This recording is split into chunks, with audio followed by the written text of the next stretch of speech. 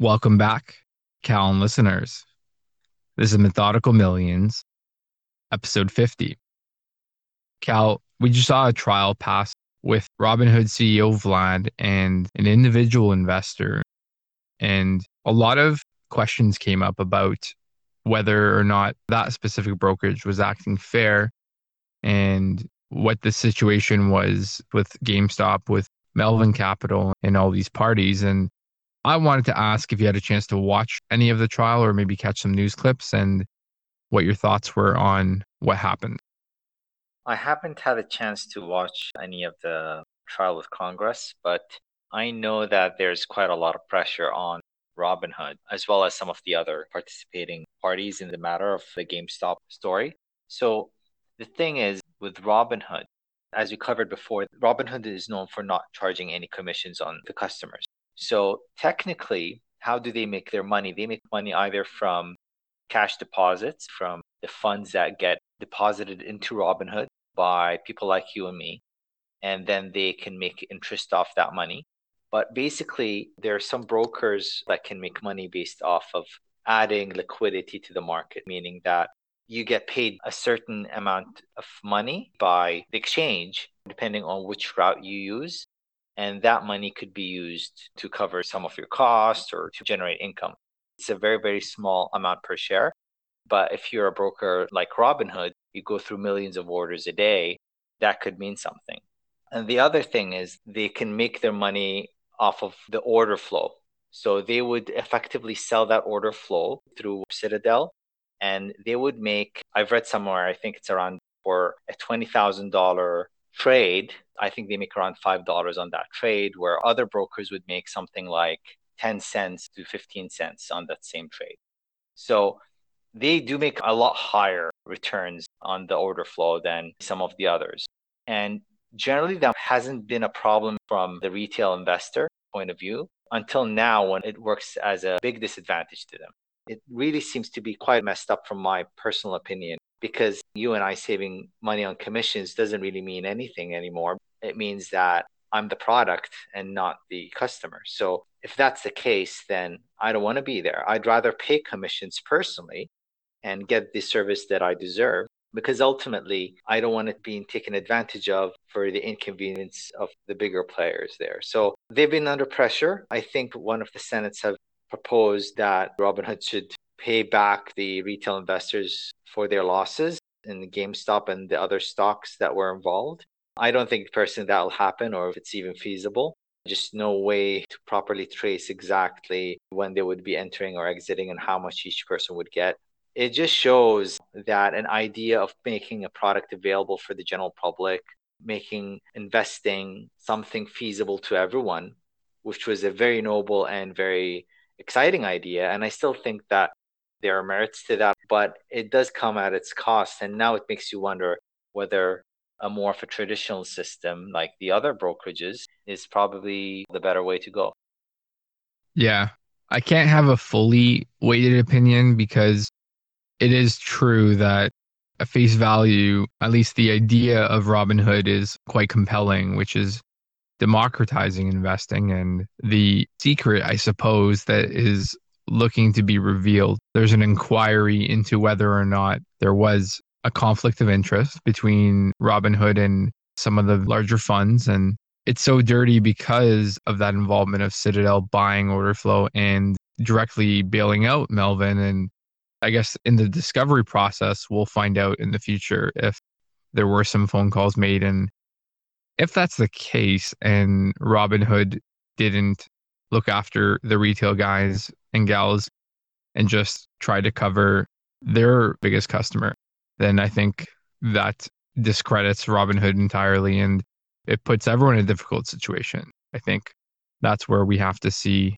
I've heard the arguments said over and over, but the ones that stood out most to me were more transparency for brokerages, whether it's what kind of position funds are taking. I know a lot of modern funds like Jack Dorsey's fund, he pledged $1 billion and he put it in a Google Sheet document on Twitter. So I like that strategy.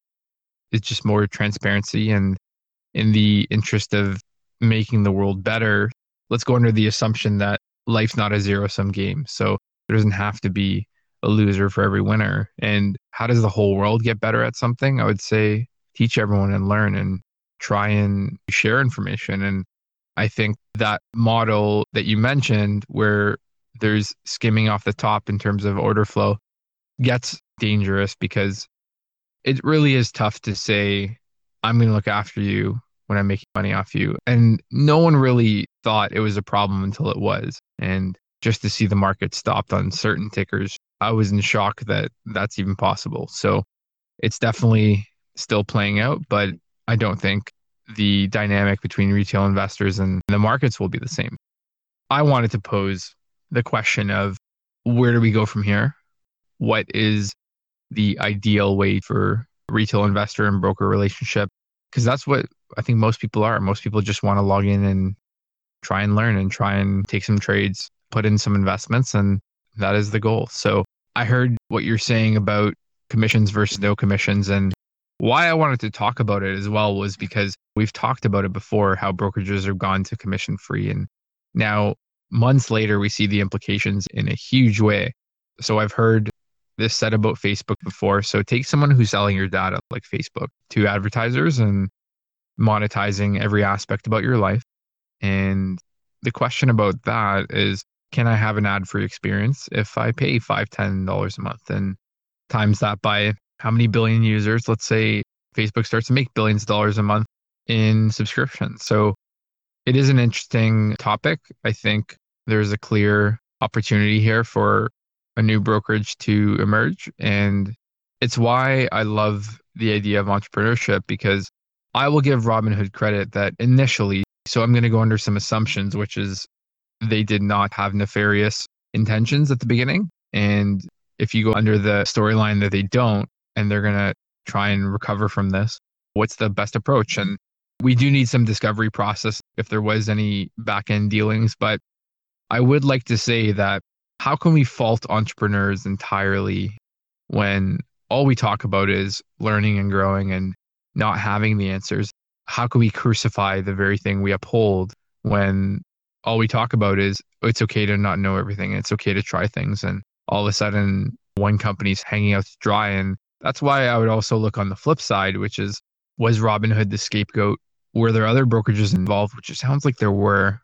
And maybe these brokerages had different restrictions into trading, but the whole question still comes down to transparency, which is the best way I've heard it put. How can we make sure it doesn't happen again? How can we look into what happened? And these are all good points, which is what is the right way? Cal, if you had to make a brokerage today and you had unlimited capital, unlimited talent and resources, what would you envision as the perfect platform to use on your end?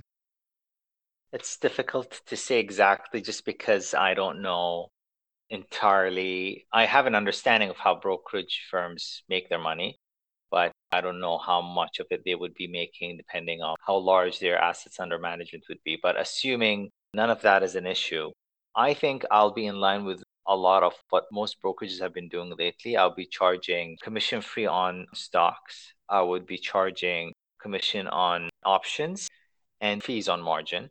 And perhaps I would set commissions on certain price points of certain stocks. So, for example, if I do see something with more volatility or is more for speculative play, from the get go, that would be set before the retail investor would sign up with the brokerage. They would know what kind of stocks would charge certain commission fees. So, for example, we can set something in the lines of if the implied volatility of a certain stock is at a certain point, then that implies high risk, and then there would be a fee of maybe 50 cents or $1 on each trade. Just an arbitrary number for now, but something within those lines. So because there's a risk of high volatility with the stock, like GameStop, if you want to trade this, then we charge you $1 on each trade you take, whether to enter or exit. So the end user would say, okay, you know what? I'm willing to pay that fee. Some number that would be set up initially, even before they signed up, it would be shown on the commission plan or on the fee structure on their website that these are the things that would have the criteria of charging certain commissions. And that way, if the end user ends up taking that trade, they will trade it as normal like everyone else. but there would be a fee on that if it seems to be a problem on the broker's side. Because, like you said, I find it hard to believe that Robinhood came into the game with bad intentions in the first place. They do offer no commissions, but they have to make money in order to survive. And one way to make money is through order flow. And in this particular scenario, it seemed to bite them back. Up until this point, we haven't heard many people complaining about them selling the order flows to other hedge funds. But now it is a problem. Up until this point, it wasn't. So I would think something within those lines. In a typical trading environment, I would think stick to what most brokers would be doing.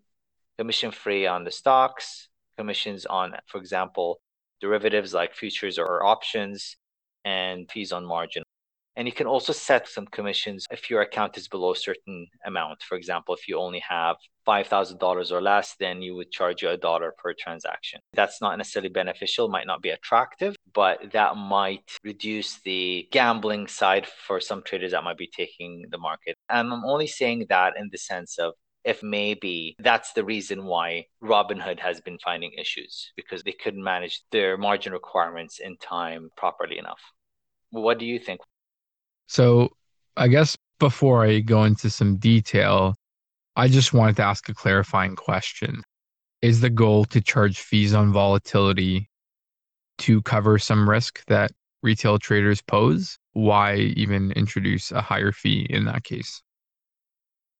The only reason I would do that is because of the recent events that have happened. It was a margin issue, and they needed to make sure that they had enough margin covered with the clearing bank.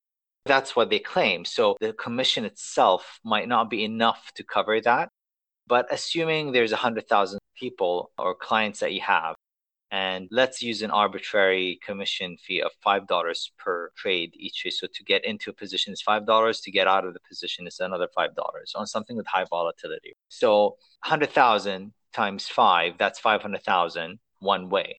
And some people will be making multiple trades in and out. So they'll take a position and then add to that position, and that can add up quite a lot. So that's one. And the other thing is actually not because the brokerage to make money, but it could be off-putting for the investor thinking, you know what, I don't have a large enough account. Maybe I shouldn't trade. If this message came up to me, that means there's quite a high risk. I'm not just jumping in it because I can. But if you want to, you have the option, but you have to pay a premium for it, which is the fee.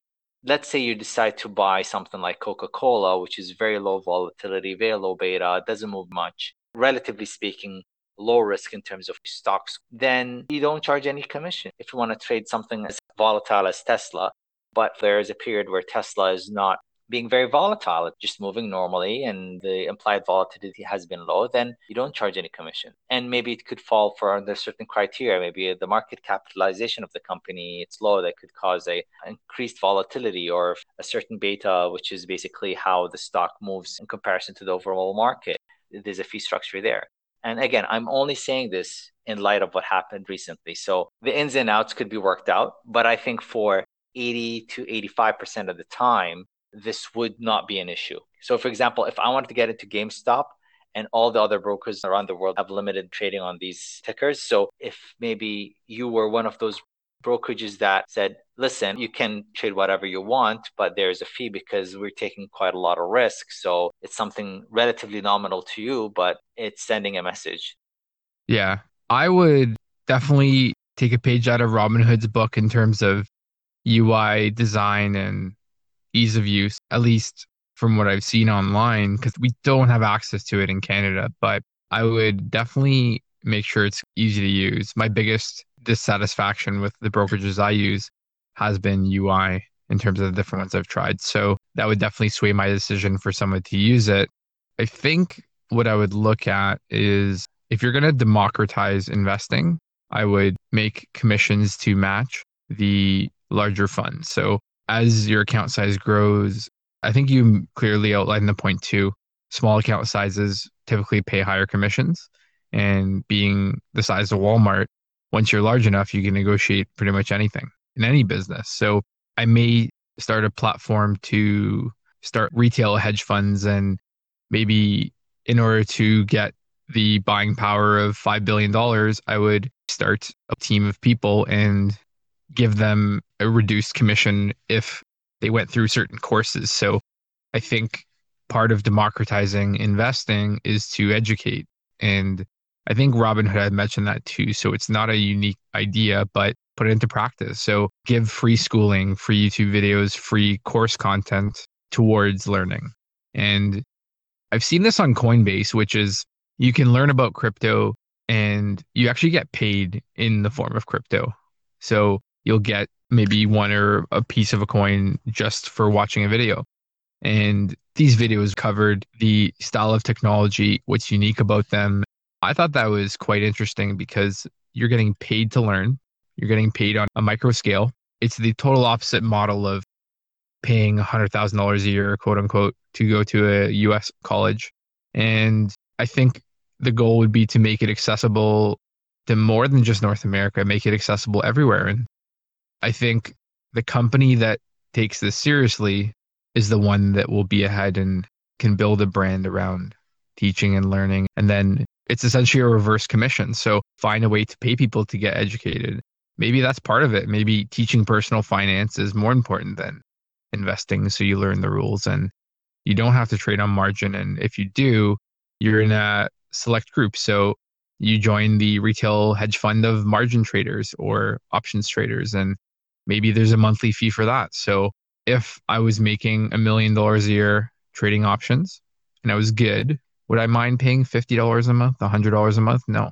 If the quality was superb, if I did not have a disadvantage to high frequency traders, if I didn't have a disadvantage to hedge funds. So I would explore that. I would explore what does true democratization look like? What does a true education system look like? How can it be sustainable? And maybe there's some involvement there because there's so many coins that are being created. And I think the only way that model seems to work is some kind of token appreciation. So these coins go up in value and they're digital, so you can make them out of nothing. They don't really cost anything.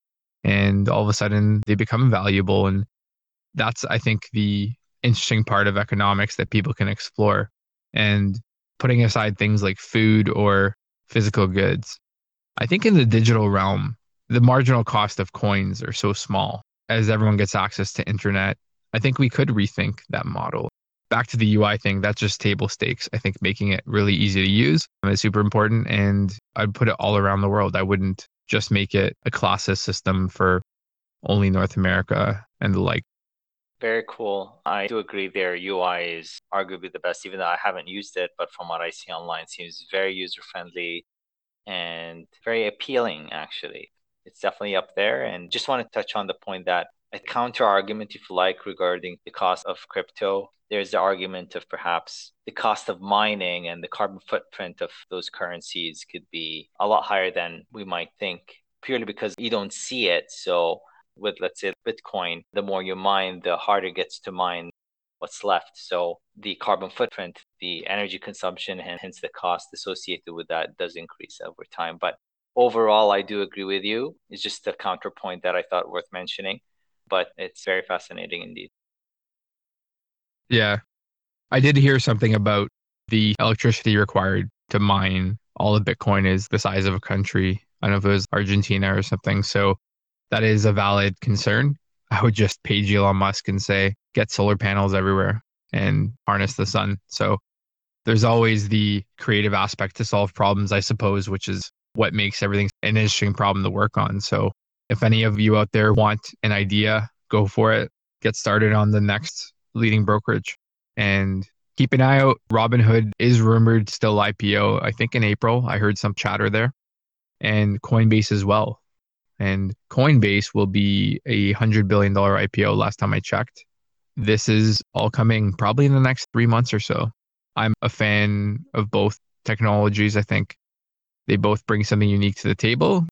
Execution of how it's done is debatable, but I think it is all in the same realm of bringing this to the people. And if you think of ISPs who brought internet, and now we all enjoy the modern success of Amazon, Instagram, WhatsApp, Facebook, YouTube, all the big names, and every other social platform like Twitter, I think the greatest companies wouldn't have existed without the internet or without ISPs building the infrastructure. So everyone likes to hate on ISPs, but they do have some value to us that is essential there. So I would still explore it, even if there's a cost. And in terms of business, I think that is the intriguing thing to think about, which is how do you grow this business? How do you develop a model that's sustainable? Both Apple and Tesla have no shame in having margins. Although I don't know Apple's margins, I know they're known to be healthy, and Tesla's 20, 30% margins are very known and very deliberate in the name of growing. So I think if you can get behind building a brokerage that goes to solve these issues, I think that's a worthwhile pursuit. Let us know if anyone out there wants to get started on that. We'd love to give some feedback. If you have something going, we'd love to help people grow. So with that said, let's wrap up today's episode. That was Methodical Millions, episode 50. If you'd like to follow future episodes, you can find us at methodicalmillions.com or info@methodicalmillions.com for episode feedback. Thanks, everyone.